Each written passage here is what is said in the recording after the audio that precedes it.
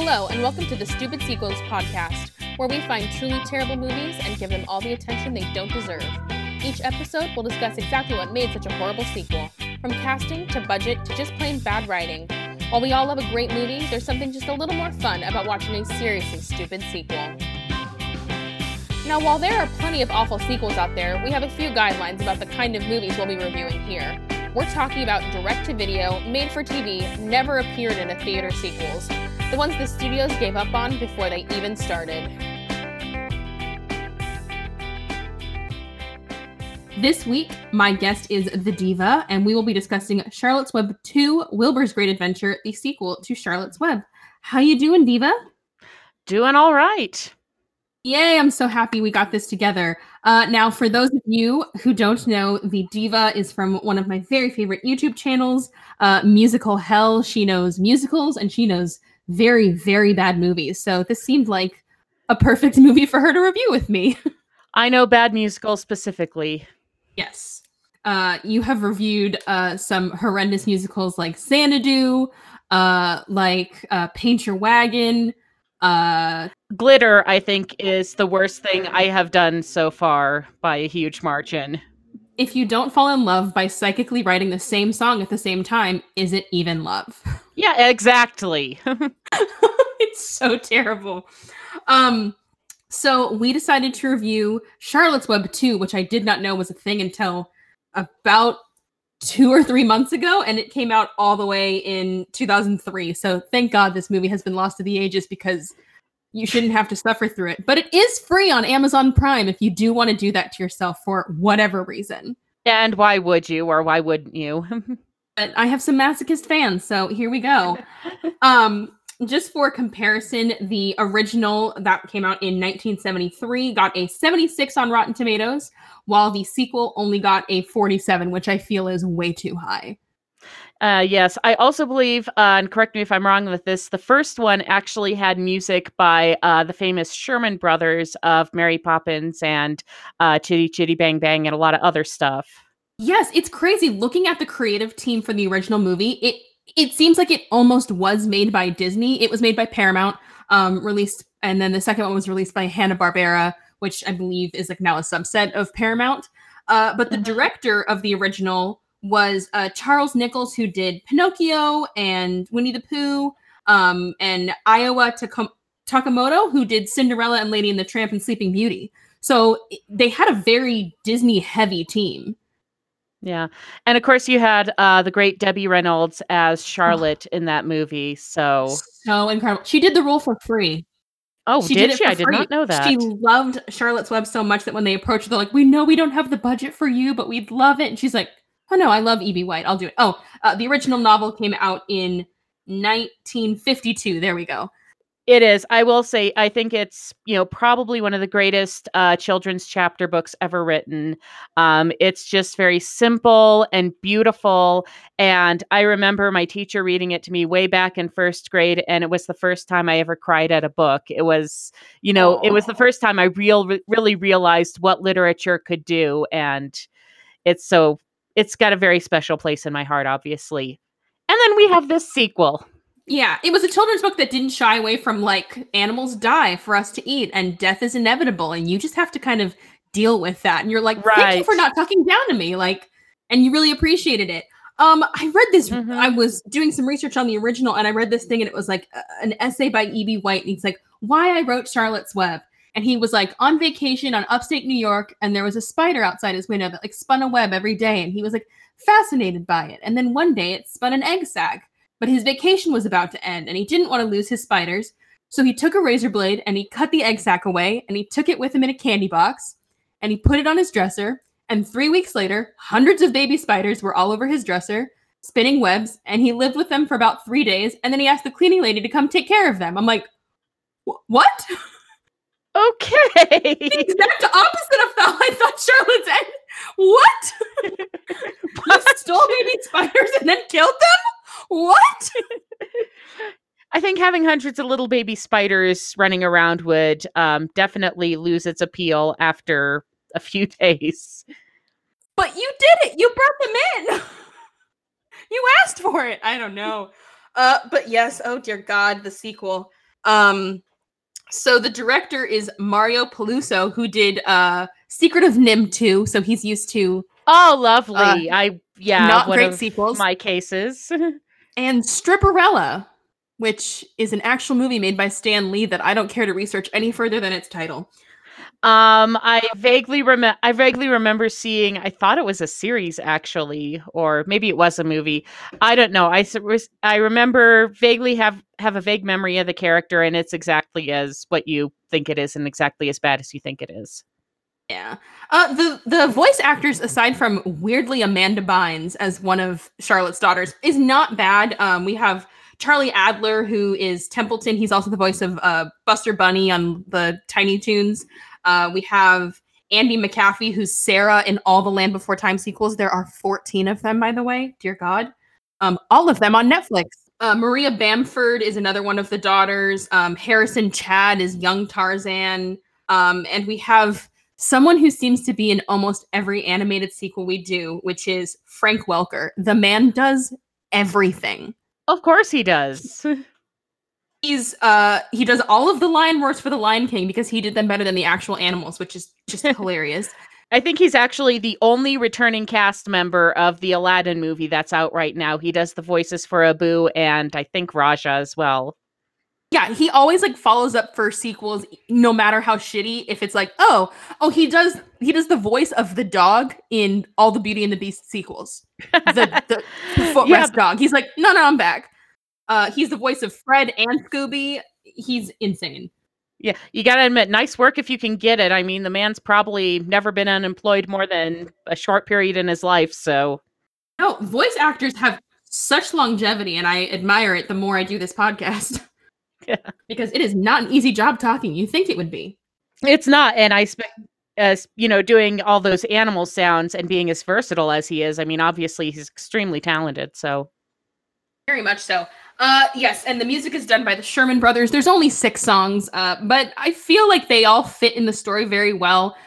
The musical is so sweet, it's almost saccharine, but I love it. Mm-hmm. It's just so adorable.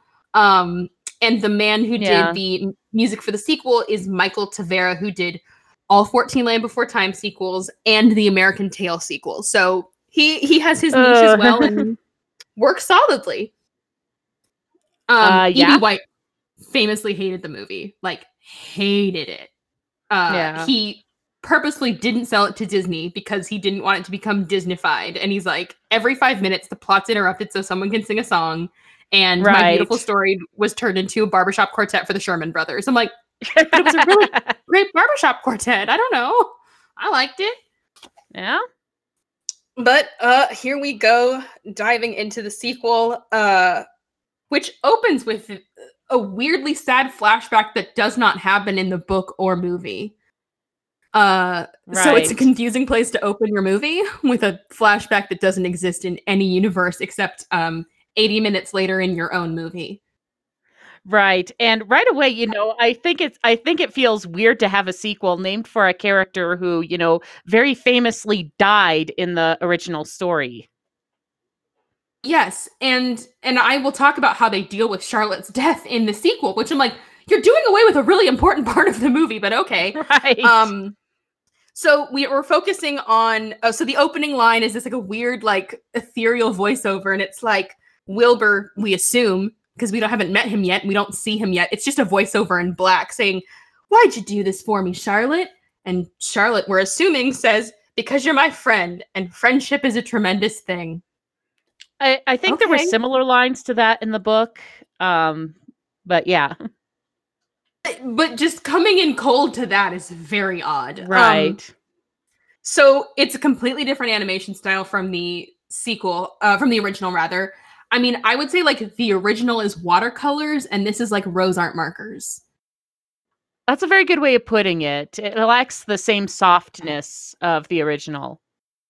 It just seems like technically badly drawn. Like every human has like perfect red circle cheeks and like, it just seems like poorly animated. Like not just an ugly style, but badly done. I don't know. Could be preference. Cheap. I would say cheap. Cheap. There we go. That's the operative word. So we're meeting Charlotte's 3 daughters, who are Nellie, Ariadne, and Joy, who all have tiny haircuts. Yeah. Little spider haircuts. So you can tell them apart because they are three Arania spiders. actually is the name of the middle one. Thank you. But yeah, butcher her name. Let's see if I remember this. Joy, ironically, is like the sarcastic cynic of the group. Let's see, and which one was the daredevil? Was that Nellie? That was Nellie. Okay, and then Arania. I think Arania was like the cheerful one who couldn't spin a web. Yeah, which was never resolved. Poor thing. It wasn't. No. Except I thought she would be like, and in the end, she spun a web. Yeah. Except at the end, well, we're getting ahead of ourselves, but, she manages just fine, so.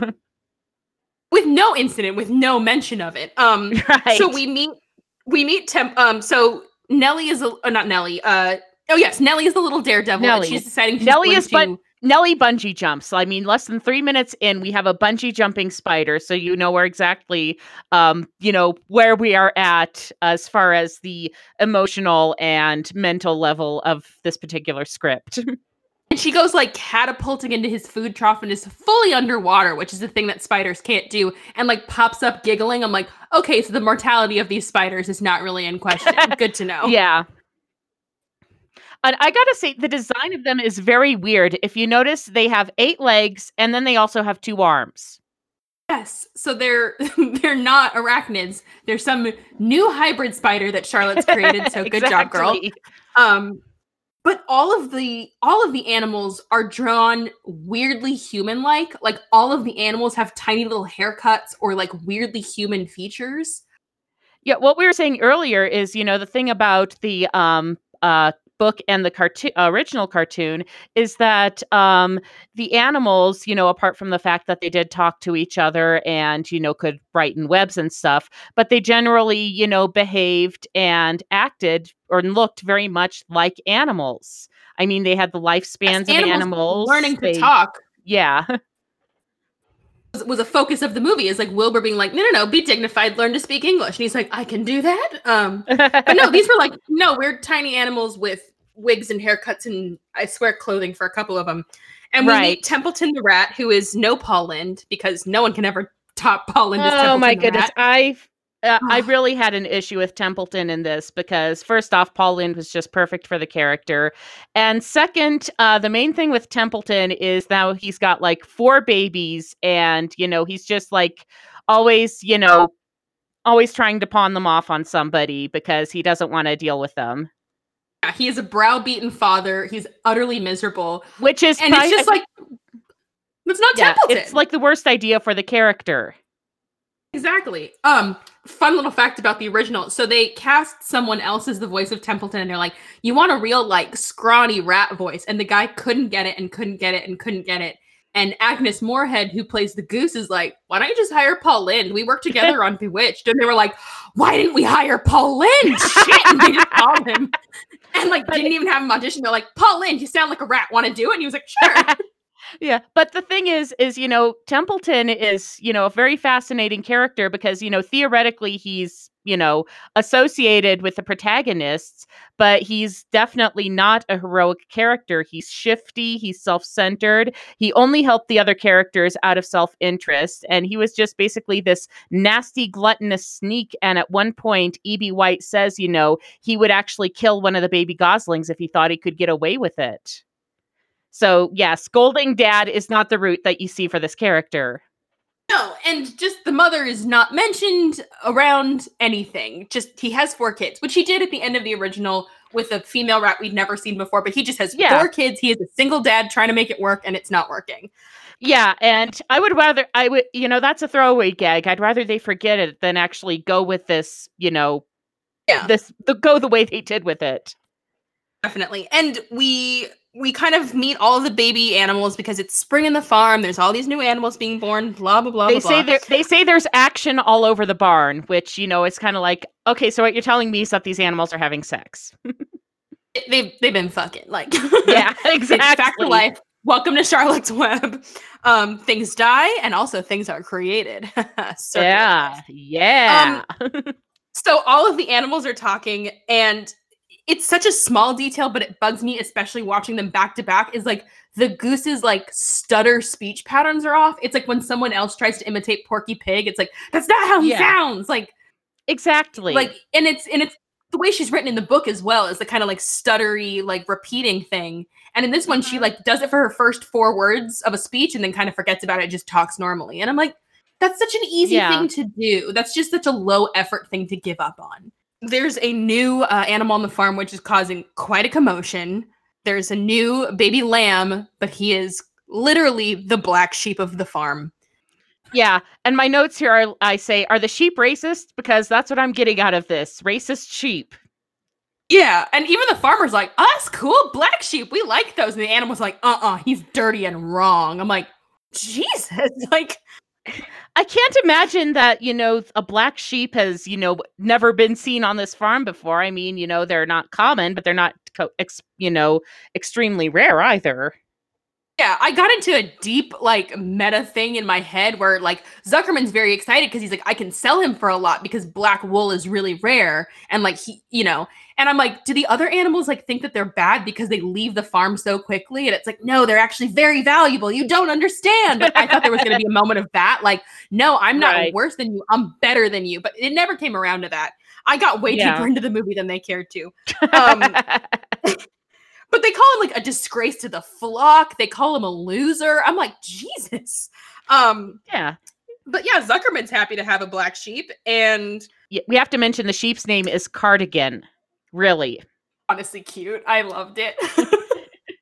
This is my brother Throw. This is my brother Shrug. This is my sister Throw Pillow. Oh, I now want sheep and I want to name them after knitting terms. This is Pearl. This knit is one, knit. Pearl this is yarn two. Over. This one's called Frog. We don't like him. That joke only made sense to about 4 knitters out there. You're welcome. So Wilbur's like, well, I was the runt of my litter. I don't know if it's the appropriate name for pigs. So I'll be friends with this weirdo sheep. And they sing a song called "It's Not So Hard to Be a Pig," because he's going to teach the lamb how to be a pig. Yeah, which is basically, getting dirty and eating slop and doing gross stuff. Yes. You get to roll around in the mud and snort and kick. Kicking is very important as a pig, we learn. Yeah. Kicking things over with your hind legs.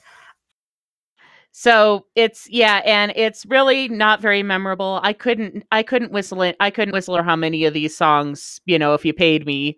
It's just like this boring vaudeville number, which, like every other, boring vaudeville number in existence. And it's just one of those songs that's like, we're going to try to sing musical theater, but we're going to try to rhyme like pop songs, like lazily and barely. And it's like, it doesn't work like that. You can't do that. You either have to rhyme like a musical or you have to make it a pop song and then we'll let you get away with more. And every song is like that. It just nails on a chalkboard.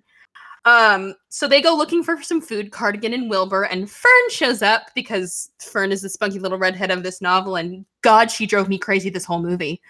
Yeah. Well, see, again, and another thing, which was, part of the bittersweetness of the original novel is that Fern eventually grows out of going to visit the farm and sitting with the animals because, she's getting older and she's discovering boys. And, that's kind of how life goes. And instead, she's just back here, messing around with the animals. Tomatoes. No character development. A plot line which went absolutely nowhere. So she's come because she wants to grow a tomato for the state fair, and she needs her secret ingredient, which is Wilbur's shit. I'm not exaggerating. And she's not kidding. Yeah. Wilbur's manure apparently has magic tomato growing properties that we have not heard of. Some pig with some shit. So that's the whole tomato plot line. I'm so sorry. Or that's the most. Yeah, she grows a tomato. It goes to the fair. She wins first prize. That is the entire limit of this stupid tomato plot line. She wins a tomato contest against a boy who is unnamed and who she doesn't seem to know, and it's a very big success and victory for her. I don't know. And it's never mentioned again. It's the stupidest and most pointless subplot ever. I honestly think it was to try to get this movie to 80 minutes, which it didn't even. It's 75 minutes. still, even with the stupid tomato plot. Mm-hmm. So Wilbur's sniffing up mushrooms and, Cardigan's trying to eat like a pig. And he's like, I just wish I was like the other lambs. No mention of the spider babies for a good 20 minutes. And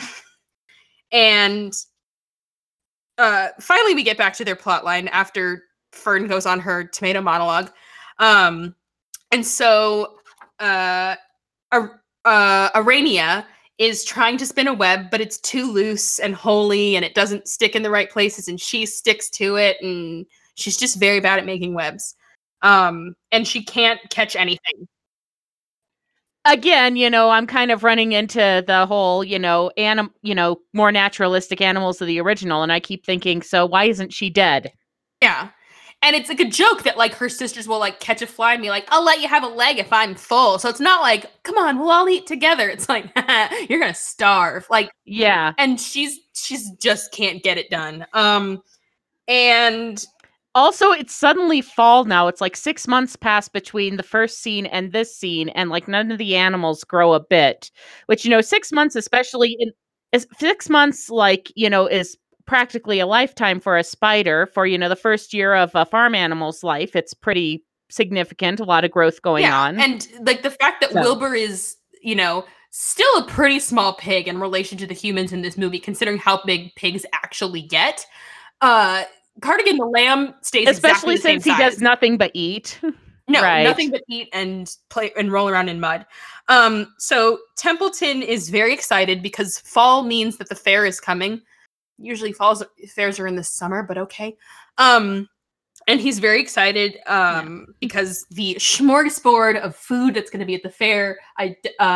Also, my favorite song from the original is Templeton's Smorgasbord song. It's so cute. I love it so much. I watched it twice this week. And when they remade the movie in 2006, which thankfully flopped, they had focus groups of adults and kids because they were like, well, we want adults for kind of like a comparison of how the old one used to be, and kids for it's brand new for them. And every single adult's like, no, you got to make the Templeton smorgasbord part better. Like, that's everyone's favorite part. You got to have that brat go crazy. But he is not taking his kids with him to the fair. Don't know how he can leave them behind, but he is. And Wilbur's very sad because the fair reminds him of Charlotte. Right. And we get a little flashback of Charlotte, and she has a tiny blonde bob or like shag cut going on. It's weird. And it drives me crazy. Yeah, the original, she kind of did have this. In the original, she kind of did have this suggestion of like a haircut around her, face. But again, it wasn't distracting. Yeah.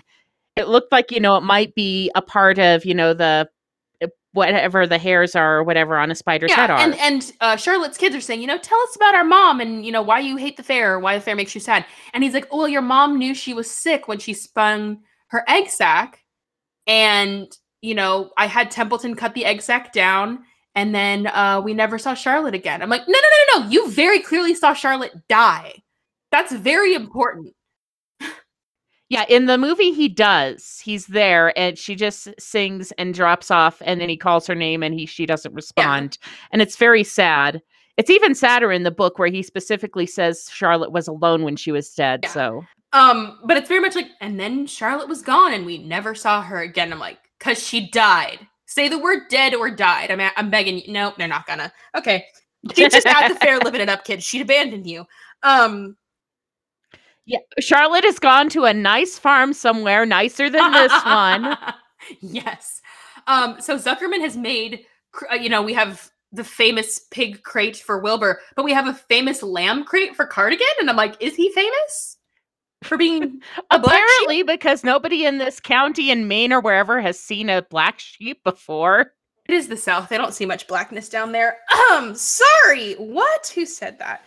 I think it is actually supposed to be New England, but the point still stands.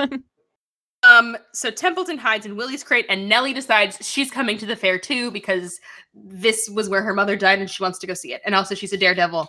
And Amanda Bynes, which is just heartbreaking in retrospect. We have Tomato's whole subplot. She wins the tomato thing. There we go at the end.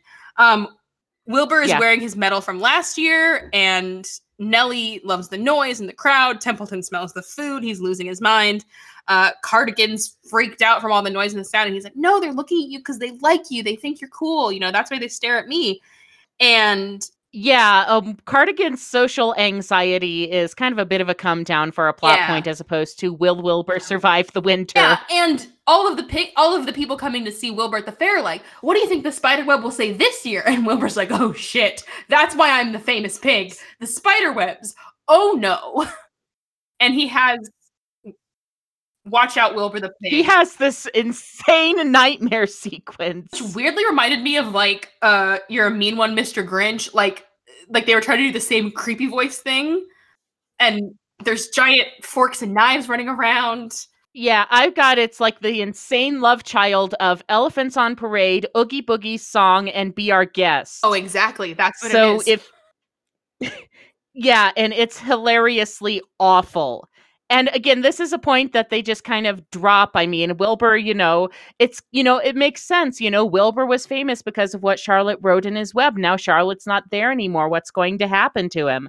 But it just kind of goes nowhere. Yeah, and because he desperately goes to Nellie and he's like, will you spin me a word in your web? And she's like, sure, I can figure it out. What's the English language? How do I spell? And she spins many, many webs that all say nothing. And no one seems to care. And his fear is completely unfounded. But Zuckerman has now sold Cardigan to Mr. Hirsch. And, oh God, it's such sad, bleeding, oinking sounds as they're separated. And Fern's like, they're friends! And he's like, they're dumb animals. They don't know what feelings are. Jesus, Zuckerman. Which, yeah. I know, you have to live on a farm. You have to kind of be cold about animals because you have to kill them and eat them. But, animals do miss each other. I know this to be true. Yeah. If you've ever separated two animals, they're upset when you do it. Yeah, I mean, I think even back when this was, even back then, they had an understanding that animals, could feel and, understand things or had personalities, at least. Yeah. One thing that they said in the original movie, which I'm just like, yeah, that always bugged me, is when we first get the some pig web, Mr. Zuckerman's like, wow, we've got some pig. And Mrs. Zuckerman goes, it feels like we've got some spider. And the pig, and he goes, no, the spider web's talking about the pig. That's what's impressive. I'm like, okay, so Mrs. Zuckerman gets it. But the spider wrote it. Spider is impressive. I don't know. Always bothered me as a kid. And I was like, yeah, Mrs. Zuckerman, you get it. Women never get credit for anything. So back at Zuckerman's, Wilbur's very, very sad because he's lost his one friend who he's known for a couple months. I don't know. And this is the main plot that we're going with, which is that Wilbur wants to go to the Hirsch farm to see Cardigan and make sure he's okay. Not to rescue him, not to bring him back, just check in and see if he's okay. That's his whole plan. Right. But no one knows the way to the Hirsch farm except for everyone. Because he asks 8 different animals, do you know how to get there? And they're like, yes, all of us know how to get there. And he's like, this is complicated. I'm like, I don't just think you can't listen. The goose knows the way, Templeton knows the way, everyone knows the way. Nellie decides she's going to come with, and then her sisters decide they're going to come with because they need to be in 2/3 of this movie, I guess.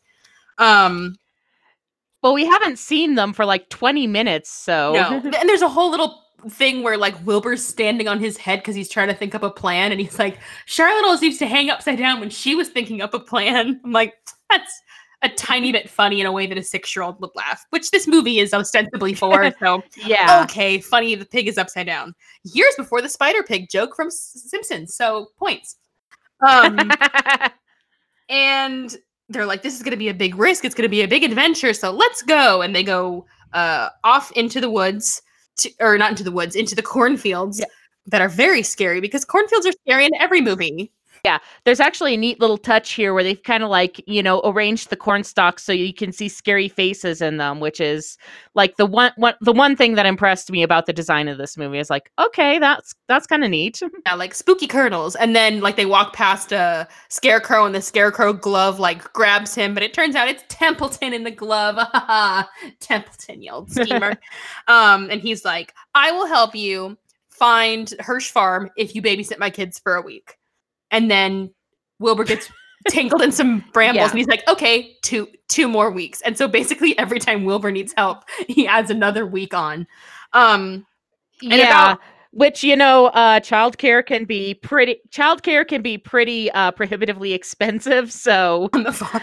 That kind of makes sense. But at the same time, it's again a bit of a come down from you have to help Wilbur because if he gets slaughtered, there's not going to be any food in his trough and you're going to starve. Yeah, it's a real step down. And so about two steps into the way of this, Wilbur keeps getting covered in various mud and dirt. I'm like, oh, I see what's happening.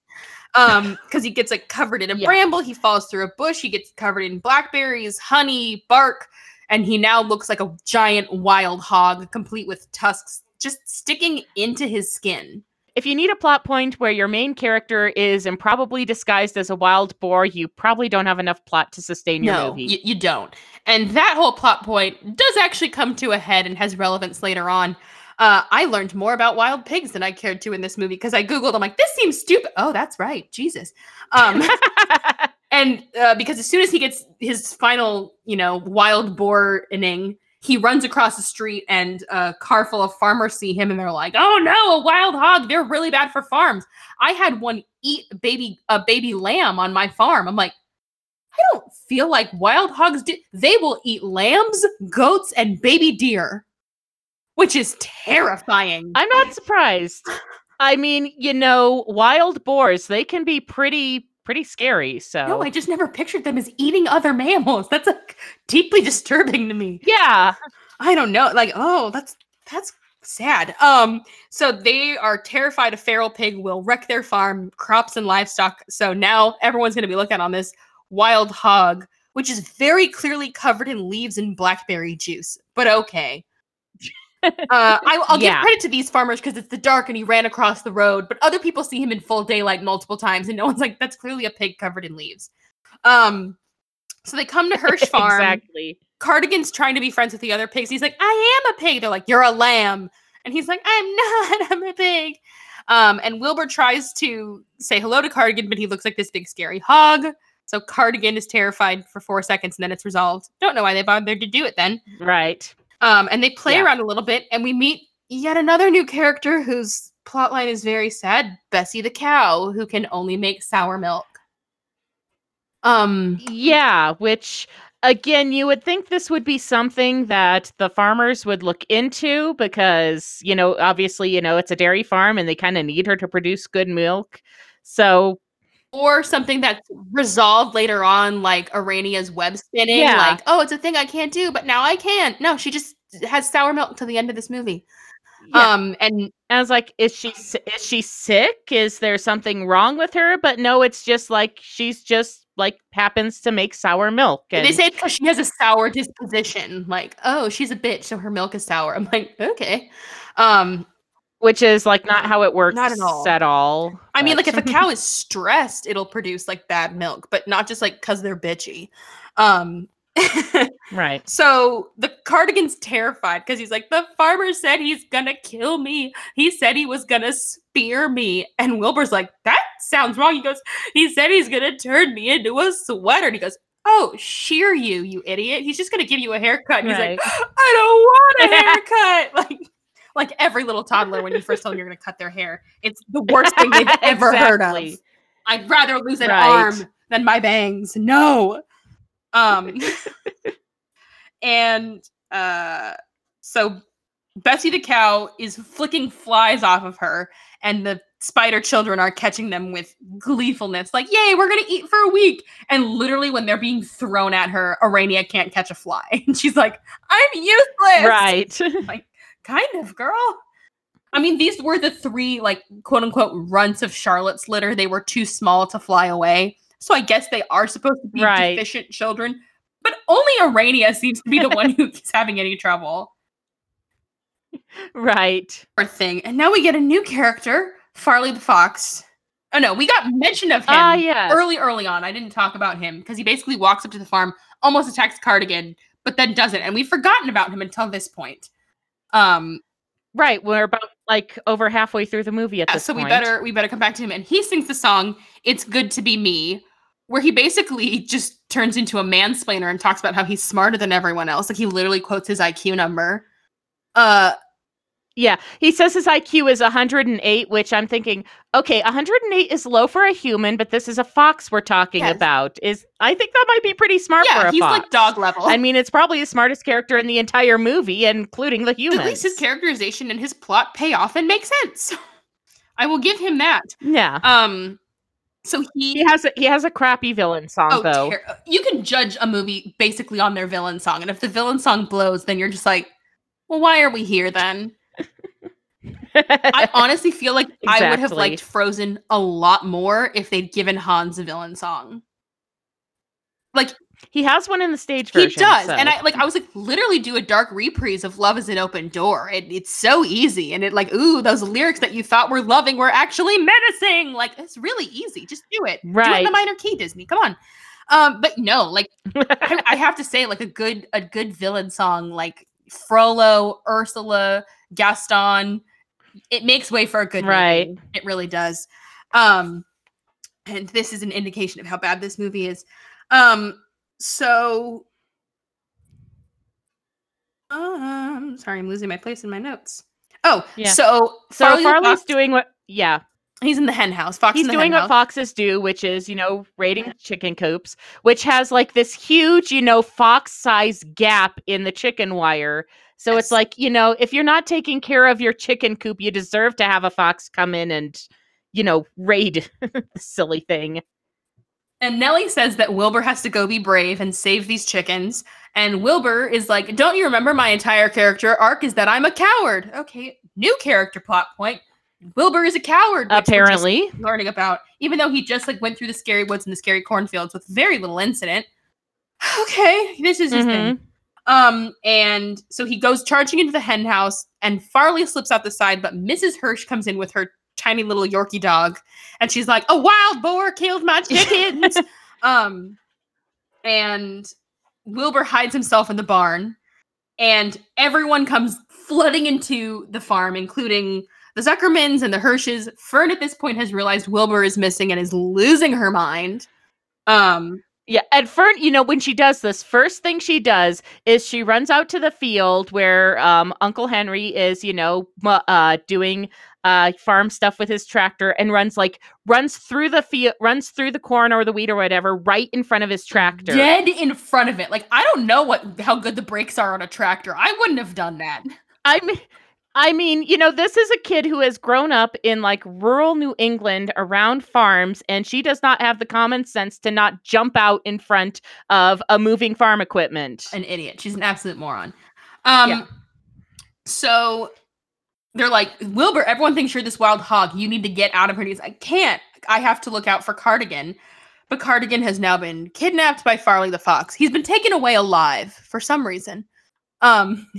Yeah. I only take living victims. The chicken is also waiting there with him. Oh no, the chicken's dead. Okay. And everyone thinks that this wild hog has done it. He has taken the sheep away. And they're like, well, how are we going to tell the farmers that we weren't the ones to do that the wild pig didn't do it, that the wild pig is actually Wilbur and it's actually a fox took him away? And they're like, we know, Charlotte's kids. Could you summarize that in a quick paragraph in a web? Or something, but yeah, apart from the fact that Ariana can't make a web at all, neither of them have Charlotte's gift for words. I can't remember, did they ever explain how Charlotte knew how to write, or was that just the thing? And Charlotte very clearly didn't know how to spell, because she would think of a word and be like, does anyone know how to spell it? And then no one did, and then she spelled it right anyway, unless she had reference material, which she did later on. But no, her kids are just like, we'll figure it out, and they sing the most saccharine, vapid song, Charlotte's Kids. Yeah. Which is... Yeah, it's like, yay, we're amazing. We can do this. Wow. We can do anything because we're Charlotte's Kids. And they're weaving this giant intricate web through the whole song. And you're like, oh, and at the end it's going to pan out and be in fucking Shakespearean script, Doth was not the hog, 'twas a fox. And they pan back and it's just a mess of spider webs that say nothing. And they're like, so we don't know how words work. So we sing this really uplifting song about how we can do anything and we can't do shit. Sorry. Yeah, exactly. Never mind. It was a really heartwarming song for failure. It's so stupid. Oh my god. Yeah, meanwhile, Wilbur's hiding under the haystack, in the cow barn, and the little Yorkie dog, is sniffing around and, yapping at him, and I'm thinking, why can't this dog talk? No. Every other animal in this movie can communicate with every other animal except this stupid dog. And the other dogs that show up later. The dogs are morons in this universe. Dogs are idiots. And we get the weird, like, Bessie self-affirmation scene where she's just, like, in her stall chanting, sweet and creamy, white and frothy. Sweet and creamy, white and frothy. I'm like, didn't need this. Which just sounds wrong. So wrong. And Mrs. Hirsch comes out, she milks Bessie, and the milk is sour, and the other cows laugh at her. Does her sour milk come into the plot later and help save the day? No. She just makes sour milk, which everyone thinks is disgusting. Yeah. Cardigan tries to drink it and almost throws up. Templeton's like, a rat wouldn't touch it. Wilbur chugs the whole bucket and's like, love it. I'm like, what does this say about Wilbur? Is it supposed to be because he's covered in honey, so it tastes? I don't know. I'm trying to make sense of this movie. I don't know, because he's a pig and pigs like gross stuff. I don't know. Maybe. So eventually, Button the dog, that's the little annoying Yorkie thing, finds Wilbur and starts chasing him around the yard. And he gets his SWAT team in action. Like, Templeton drops a laundry basket on him, and like the spiders like drop a web on him, and then they're like, "No, you can't get Wilbur." And Wilbur goes running away into the woods as the other farmers show up, and they think that the wild pig took Cardigan, and they have somehow not seen this fox that's just walking around the farm in broad daylight this whole movie. And so they go to release the hounds, and Wilbur almost faints, which is a thing he used to do in the first movie, but has not done up until this point in this movie. But he's like, I don't have time to faint. I have to save Cardigan. And we jump back to the flashback that opened the movie of Charlotte saying, I did this because I was your friend. And he's like, wait, I know why I have to save Cardigan, because he's my friend. I'm like, didn't you have this realization when you came to the farm to visit him? They have Julia Duffy doing the voice of Charlotte in this, which is a pretty sweet gig because she does 3 lines in flashback and that's it, and she gets top billing. And 2 of the lines are the same one, so it was probably one take. She came in her PJs, she didn't finish her coffee, and she was done for the day. Go, Julia. Yeah. So Wilbur's going to go off into the wilderness and find Cardigan and Farley the fox, and Bessie's going to come with them because she needs to be in this plot, and Templeton's going to help not because he's going to get more childcare or because he wants food, but because foxes have killed half his family, so this time it's personal. Okay. Hey, John McClane the rat, how you doing? This time it's personal. So Fern is just wandering around. Yeah. And her uncle's pretty chill about his prize pig disappearing. He's like, oh, he's just ran off, he'll be back. And no one's concerned with Fern wandering around looking for a lost pig when a new mysterious wild hog has showed up. Wait a minute. No, 2 unrelated things. Oh my god. Yeah, but you'd think they'd be more concerned about that. I mean, a wild boar took out Robert Baratheon in Game of Thrones. Them things is dangerous. Oh, we do have a redheaded, amazing little girl who's eventually going to rule everything. So maybe this more Game of Thrones than we realized. And it only ends slightly better than Game of Thrones did. Let's not talk about it. Too sad. Whole other podcast. Yeah, moving on.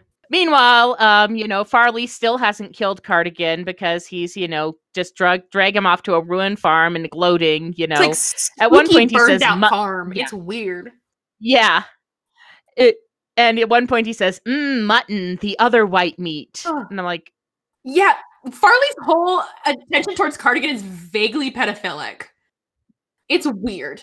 And I'm sorry, I know this is geared towards 5-year-olds, but this is the way my mind works. I'm like, okay, first off, mutton is more closer to red meat, and second, it's not mutton unless it's from an adult sheep, because otherwise it's lamb. And it's one of those things. It's like, I know the kids watching this don't care, but it pisses me off. Yes, it's like, come on, get your animal husbandry terms down.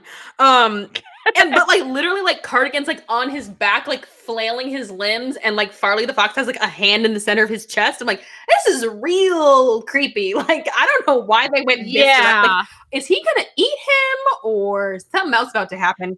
Yeah, I mean, he could have eaten this stupid lamb like half a dozen times in the time it takes the rescue squad and to get there. I have no idea how Farley got this lamb, which is bigger than him, frankly, from Hirsch's farm all the way to Spooky Farm down into this foxhole. And like Cardigan's just like, I'm scared. I'm like, Cardigan, run the other way. I don't know. But he kicks him in the face with the infamous pig kick that Wilbur taught him, because pigs are famous for kicking, apparently. Wilbur sniffs them out, and he can't fit down the foxhole. Yeah, but Templeton goes in and creates a distraction. So Farley decides he's going to chase Templeton, this little scrawny rat, instead of the nice big well-fed lamb that he's already got cornered and, ready to eat. Okay, apparently doesn't fight back except for a single kick. So like, dude, pick bigger entree over the appetizer. And they're like, we can't get down this hole. It's too sad. It's too terrible. And then we have this one weirdly like out of character line, and I think it's Aradia and Nellie are like, oh no, what are we gonna do? Because they're about to get squished or something, and Joy just goes, die a horrible death, probably. I'm like, this seems out of tone from the rest of the movie, but okay. So Bessie kicks down the doors to the fox house. I don't. Somehow the foxhole is also the basement of. She kicks down the door or something. Yeah, and so they go chasing around. Wilbur wove a web. I don't know how else to say it. Yeah, he basically takes like a bunch of vines and, weaves an impromptu snare, because apparently he can do that now. Rigs it up in a tree to like snap. He's a very handy pig for something without fingers. Yeah. And he's like, Charlotte taught me something after all. Oh, he's like, well, Charlotte's cousin told me she caught a fish in her web. What? When were you talking to Charlotte's cousins? So I figured I could catch a fox in mine. Interesting. Yeah. Logic. It's a story that Charlotte tells about one of her cousins. I forget if it made it into the movie, but it was in the book. Oh, that's right. She wove a web. Yeah. She weaves a web over a stream and eventually like caught a fish in it. So some spiders do, which is insane to me. Like, I feel like no web should be able to hold that kind of weight. Spiders are magic. So well, you know what they say, if you could actually, make something with the tensile strength of spider silk, you could pull a jet with it. It's stronger than steel, like stronger than iron. Spider silk is insane. Yeah. No, for real, spiders are magic. Like, there's a reason Charlotte's Web is a magical thing. They are. So now Wilbur has to go back looking for Cardigan, but now the hounds have found him and they're chasing him into this ravine in the middle of the woods. These woods have everything. They have vines, they have brambles, they have cornfields, they have 10-foot ravines. It's a very geologically diverse space. Exactly. And this has maybe happened 10 seconds after they've caught Farley in the fox trap. This is important, and it coming up in a second. And so the hounds chase him down into the ravine, and he's hidden up on a ledge. And Fern comes running in because, fox hunt, fun for me, or pig hunt, because they think it's a pig hunt. And she goes, wait, what's that up in a web? And first of all, the web says nothing. Well, it does say fox. It says fox, but it looks very bad. And, you kind of have to be looking at it in the right direction. And it's like it's 3 webs. Each of Charlotte's kids took 1 letter. That's about all they can manage. And they spun it instantaneously, because Farley got caught about 10 seconds ago. And they're like, fox.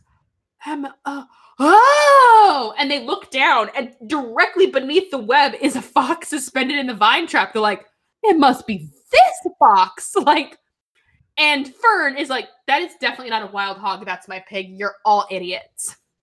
And cleans Wilbur up. And yeah. And what happens to Farley? I don't think that's ever addressed. No, they're just like, the fox.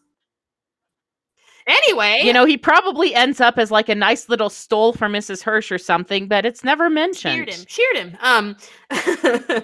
And yeah, they don't address what happens to Farley the fox. But they all start cleaning him up. Arania's like, wow, I finally caught something. A fox.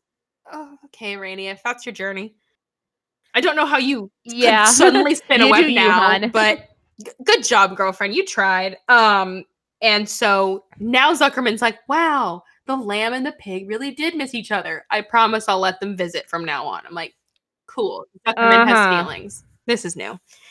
Yeah. So they get back to the farm, and Cardigan and Wilbur are eating slops, and they're like, I'm so hungry I could eat a horse. And the horse is like, I'm offended by that. And they're like, well, Wilbur, he used to be as cowardly as a chicken. And then a chicken's like, I take offense at that. I'm like, okay, so just like flushing out the last of your animal puns in the last 10 seconds. Right. And they're like, yeah. They actually, and they already actually had somebody say, don't have a cow to a cow. So the animal puns. We have exhausted every possible animal pun in this stupid 75-minute movie. He's wrapping up quick. All of them. And so they were like, yeah, Wilbur was so brave. It's not the Wilbur you know at all. Okay, his entire journey is that he's now brave and he killed a fox. Or fought a fox, caught a fox. He did something to a fox. Yeah. He foxed up. And but then he's like, oh no, I wish I'd never come home at all because now I have to watch Templeton's Kids. And yeah, to end the movie. And they pan up from that shot, wide shot of the landscape, and there's like a flock of geese that are flying, but they're just kind of flapping in place. They don't move. Like their wings are moving, but they do not move at all within the frame of the movie. They do not. They're just levitating there. It's caught in a like spider web. Horrible basic. Yeah. Horrible basic animation mistake, and that's the last shot that Charlotte's Web 2 leaves you with. The shot they chose to end the movie, which I just feel is indicative of about how much they cared about this movie. So, all in all, pretty good summing up.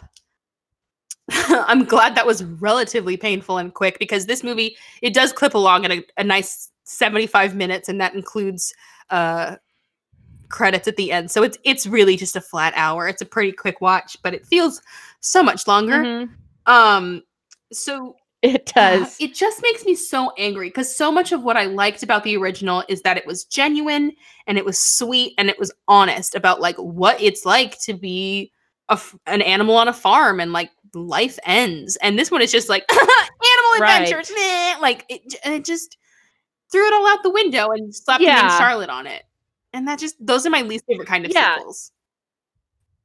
Exactly. I mean, it's basically, chucked out everything that everybody loves about the original animated film and the book, and it just gives us like this dopey, basically let's go off and have an adventure and learn something theoretically thing, and it's very sad. And obviously the writing is bad, the songs are forgettable, the animation is awful. Yeah, there's so many unnecessarily like, oh, my character flaw is that I can't blah. And then none of them are solved or resolved in any way, which is just so frustrating. No. Like, why did Bessie have to have sour milk? Why could Arania not spin a web? It doesn't make any sense. Why is Templeton not able to deal with his kids? And it doesn't make sense. And then there's no conclusion to it, which just makes you feel like, were things cut in editing? Did you realize that some things were a mistake? Did you just need it for filler? And then we're like, well, there's no point in resolving it because we just put it in for filler. It's just frustrating. And I don't know if there is a good way to do a Charlotte's Web sequel. There are some where I'm like, if you'd put in a tiny bit of effort, this could have been a cute movie. And I just feel like this is just worthless cash grab territory. It's just bad. I think, there's the one thread of, potential this movie has is where Wilbur fears, what happens to me now that Charlotte is gone. That's something that could be explored, in a vaguely interesting way. But, it's something that they just use for a stupid hallucination sequence and is completely forgotten. So, yeah, as soon as he wakes up from that nightmare, the fear is alleviated and not brought up again. And I mean, okay, just It makes me so mad. It's so funny because these movies make me so mad, so I decided to make a podcast about them. I'm a masochist. So just to wrap it up, do you have a favorite quote from the original that you would like to share? Oh, geez, I would have to think about it. I think it would have to be the last line, and I'm going to paraphrase this. I'm sorry, but it's not often that someone is a good friend and a good writer. Charlotte was both. It's not often that someone comes along who is a true friend and a good writer. And a good writer. Charlotte was both. It's like, God, how has every Tumblr author not put that up on their post already? Like, I'm a good friend and a good writer. Yeah. Good author, good author, good friend, 23, he, him, whatever. Yeah. And then I think my favorite would have to be it's just Paul Lynde being like, "Fare thee well, Charlotte, you old schemer." Like, I don't know why, but just like in my brain, I like as a 7-year-old, I could hear like Paul Lynde's voice. Bye bye my humble Wilbur. Fare thee well, Charlotte. Fare thee well, Charlotte. Schemer. You old schemer. This will be a night. This will be a night to remember. And I have to say, in the sequel, the only like quote worth remembering or worth mocking is like, "What are we gonna do? Die horribly." Or maybe a line from one of the songs. Like there's not even a quote that sticks in your brain long enough for it to be funny. Yeah. But yeah, that is Charlotte's Web 2. So where can people find you if they would like to hear more of your thoughts on slightly better musicals? Most of them are terrible, but I do a few different couple of series on better musicals. But Musical Hell is on YouTube, musicalhell.com. I'm on Twitter and Tumblr and Facebook, and I've got a Patreon, so look me up. All of them, follow all of them, support all of them. You can find us at Stupid Sequels or Stupid Sequels podcast on, on Discord, which is where we're recording this episode. Hey guys, did you know you can listen to us record episodes live? I know. You never will because it's too complicated to get in here, but you could if you wanted to. You can follow us on Twitter, on Tumblr, and we also have a Patreon where you can get some bonus episodes of little things that don't quite fit what we do. There is a Love Never Dies review in there, guys. It's worth the money. It really is. Oh my God. Do you know how horrible I am? I have seen Love Never Dies in theaters 3 times. I'm a monster. Why would you do that to yourself? I saw it twice in the same weekend once. I realize it's terrible. You are a masochist. I realize it's horrible and it's stupid and it just spits in the face of Gaston Leroux and stomps in it, and I love it so much. It's like the worst fan fiction I ever wrote in 7th grade, written to life and scored by Andrew Lloyd Webber. It just makes me so happy. I think a lot of people had that dream in like 7th grade. Oh my God, it's like the epilogue to Harry Potter. It's so terrible. Oh my God. And no, I love it. But yes, me and 2 guests from our previous episodes. So we reviewed it for this podcast. So if you go to our Patreon, you can hear what we think about it. That was a brief preview. But thank you so much for doing this recording with all of the technical difficulties that came with. And I hope you guys all check out her stuff. She is amazing. And I will see you all next month. Bye. Thanks so much for listening to the Stupid Sequels podcast. Please subscribe and review so everyone can find us on iTunes. You can find us on Twitter at StupidSequels2 or email us at stupidsequelspodcast@gmail.com. Every episode is made possible by our sound engineer, Francisca Codd. Our logo was designed by Nicole Wiseman at Y-Shots, and you can find me online at Callie Blair on Twitter and pretty much everywhere else. And remember, even though these movies are stupid, deep down, we really love them.